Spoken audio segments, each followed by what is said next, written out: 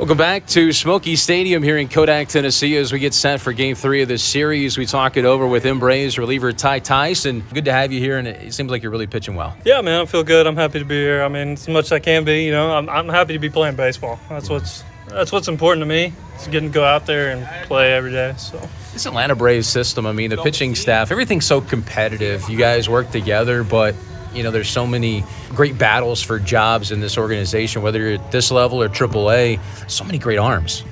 Yeah, it's the depth is awesome. I mean, it makes everybody better.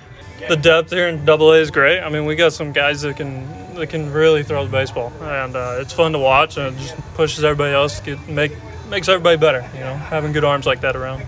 You started out the year, of course, in AAA, and I got to ask you, we've talked kind of off about, you know, automatic balls and strikes and how that works. The first 3 days, it's the automatic balls and strike system. The last 3 is the challenge. So talk to me about that, how that works, and then how you guys as pitchers have responded to it. Yeah, I mean, I think you can see if you watch a AAA game, those first 3 days are slower, and they're a little bit tough on arms, and it's an adjustment. You know, when the zone moves guy to guy, it's hard to figure out, you know, where exactly is this invisible zone. You know, you can't kind of get used to an umpire. I mean, that's an adjustment that has to be made, and I think as guys do it, it could get better. But my personal opinion is that the challenge system is better. At least you still have catchers stealing strikes and missing strikes. You know how that goes. You see it all the time. But I think that's more the game of baseball that I enjoy. Sure. But there's definitely different opinions, and it is what it is. You've seen a lot of the experimentation this year. You've had that. You've had the sticky balls here at this level. You came in at the end of that, so you kind of feel like a guinea pig, I guess, right now. Yeah, I mean, it's been it feels like something different every week I've pitched. That's hard, but at the same time, I think it has made me better throughout the season. I feel like I've gotten better and better, and I think some of that is due to having to pitch in a million different conditions with different balls and different zones and challenges and, you know, a big zone, small zone, whatever it may be. It's I think that can help make you better too if you look at it the right way. Yeah, and the results are obviously there. You're having a lot of success. With this bullpen, is top 4 in all of minor league baseball. We've seen someone like Daysbel Hernandez, Victor Vodnik, what Wilcox has done, what you've done. You know, what's the thing that really gets you guys going on a daily basis? The thing I've noticed here is guys come into the game and they're just trying to do their job, and they're trying to do it well, and whatever it takes to help the team. You know, we've had games here or there where we needed to go 6, 7, 8 innings from the bullpen, and guys are just stepping up. Sometimes that's hard for guys to, you know, get up in the second inning and be as locked in as they would in a 1-run game in the 8th.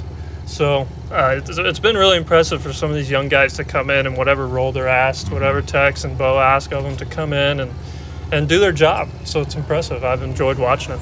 It's nice in this system, the fact that success breeds opportunity. In a lot of systems, that's not the case. Tomorrow, Alan Winans gets to make his major league debut. Here's a guy that was drafted by the Mets, signed for $10,000. And kind of thrown away, but here he is, a chance to make his big league debut. You've pitched at the highest level, and I know you're trying to get there, and that things like that have to, you know, make you feel good. Oh man, that's awesome.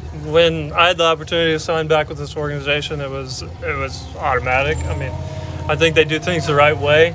They obviously win games, which is important to me personally. And then going to Winans, man, that is awesome. I am so excited for him. He deserves it. He's pitching his butt off. And it was a joy to watch when I was up there, and I can't wait to see what he does. It's amazing at this level, even you're so close to the big leagues. I mean, you know, a guy like Daysbel Hernandez, I don't think it would surprise any of us if he got a chance to go to the big leagues as well. If you're pitching well, you have a chance. Yeah, I think, I mean, as long as you have a uniform on your back and you get to go out there, you've got a chance. I've been in situations where I didn't have a uniform on my back, and I know what that feels like, and it's something I never take for granted. And I hope these young guys don't either. Mm-hmm. You know, it's something that's guaranteed, that you get to come out here and do this every day. Mm-hmm. And it took a long time for me to have that perspective. It was, you get caught up in the grind and the day-to-day of what it is to be a minor league baseball player. And it's tough, but at the same time, look what we get to do. So hopefully I can relay that a little bit to some of these younger guys and help them out and keep that perspective for myself as well, try to get back up there.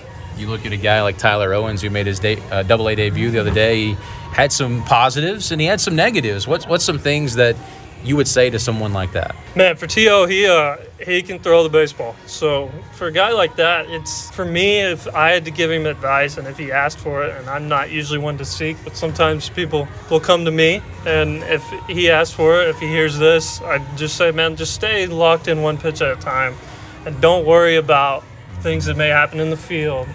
And you know, that kind of took away from the outing of what could have been really good, the play at first base. That's the thing you think about now, not all the great pitches he made.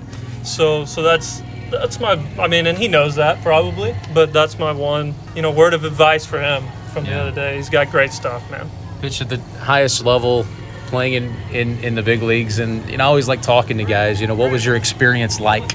You know, when you get that call that you're going to the big leagues and then you get to do it for two different teams. Yeah, I mean, it's what you dreamed of your whole life. So honestly, I wish I could have taken more time looking back on it and just kind of took it in and been where my feet were instead of worrying about, oh man, I got pitched tonight, I got to do this, I got to, you know, am I going to get sent back down tomorrow? Right. You know, and I kind of got caught up in those things instead of just being like, man, here we are. You know, we're at Truist, we're at Yankee Stadium, we're in Houston. And I think, you know, being in the role that I am now and trying to get back myself, but guys ask me questions, it's like, man, if you get up there, just be where you are. You know, just take it in, and go out and make one pitch at a time and be where you are. And don't think about anything else. Don't think about getting sit back down. Don't think about the money that you made or haven't made. Just pitch and enjoy it. And I kind of wish I could have done that, and I'm hoping I get the chance to do that in the future. Arkansas native, tell me about your hometown. Tell me why it means so much to you. Yeah, I'm from a small town just outside Fayetteville, and Prairie Grove, Arkansas. And, man, I love that community. I love the small town feel of everybody knows everybody. And when I go back, I get to hang out with my high school coach who's still there and kind of bounce around his back in Prairie Grove. And my best friend growing up is the assistant coach for that high school team now. And so it's really cool, and I get to go out and help those guys. And so, I mean, obviously, if you can't tell, it's kind of a passion of mine to help other people succeed in this game, because having it taken away from me has really given me some perspective to, like, man, I just want to be around it. I want to be in it. I want to talk to guys about it. And so I've spent a lot of time the last year with that high school team and kids on that team and in the community, and just trying to grow the game the best I can, you know, in my small corner of Arkansas. Right.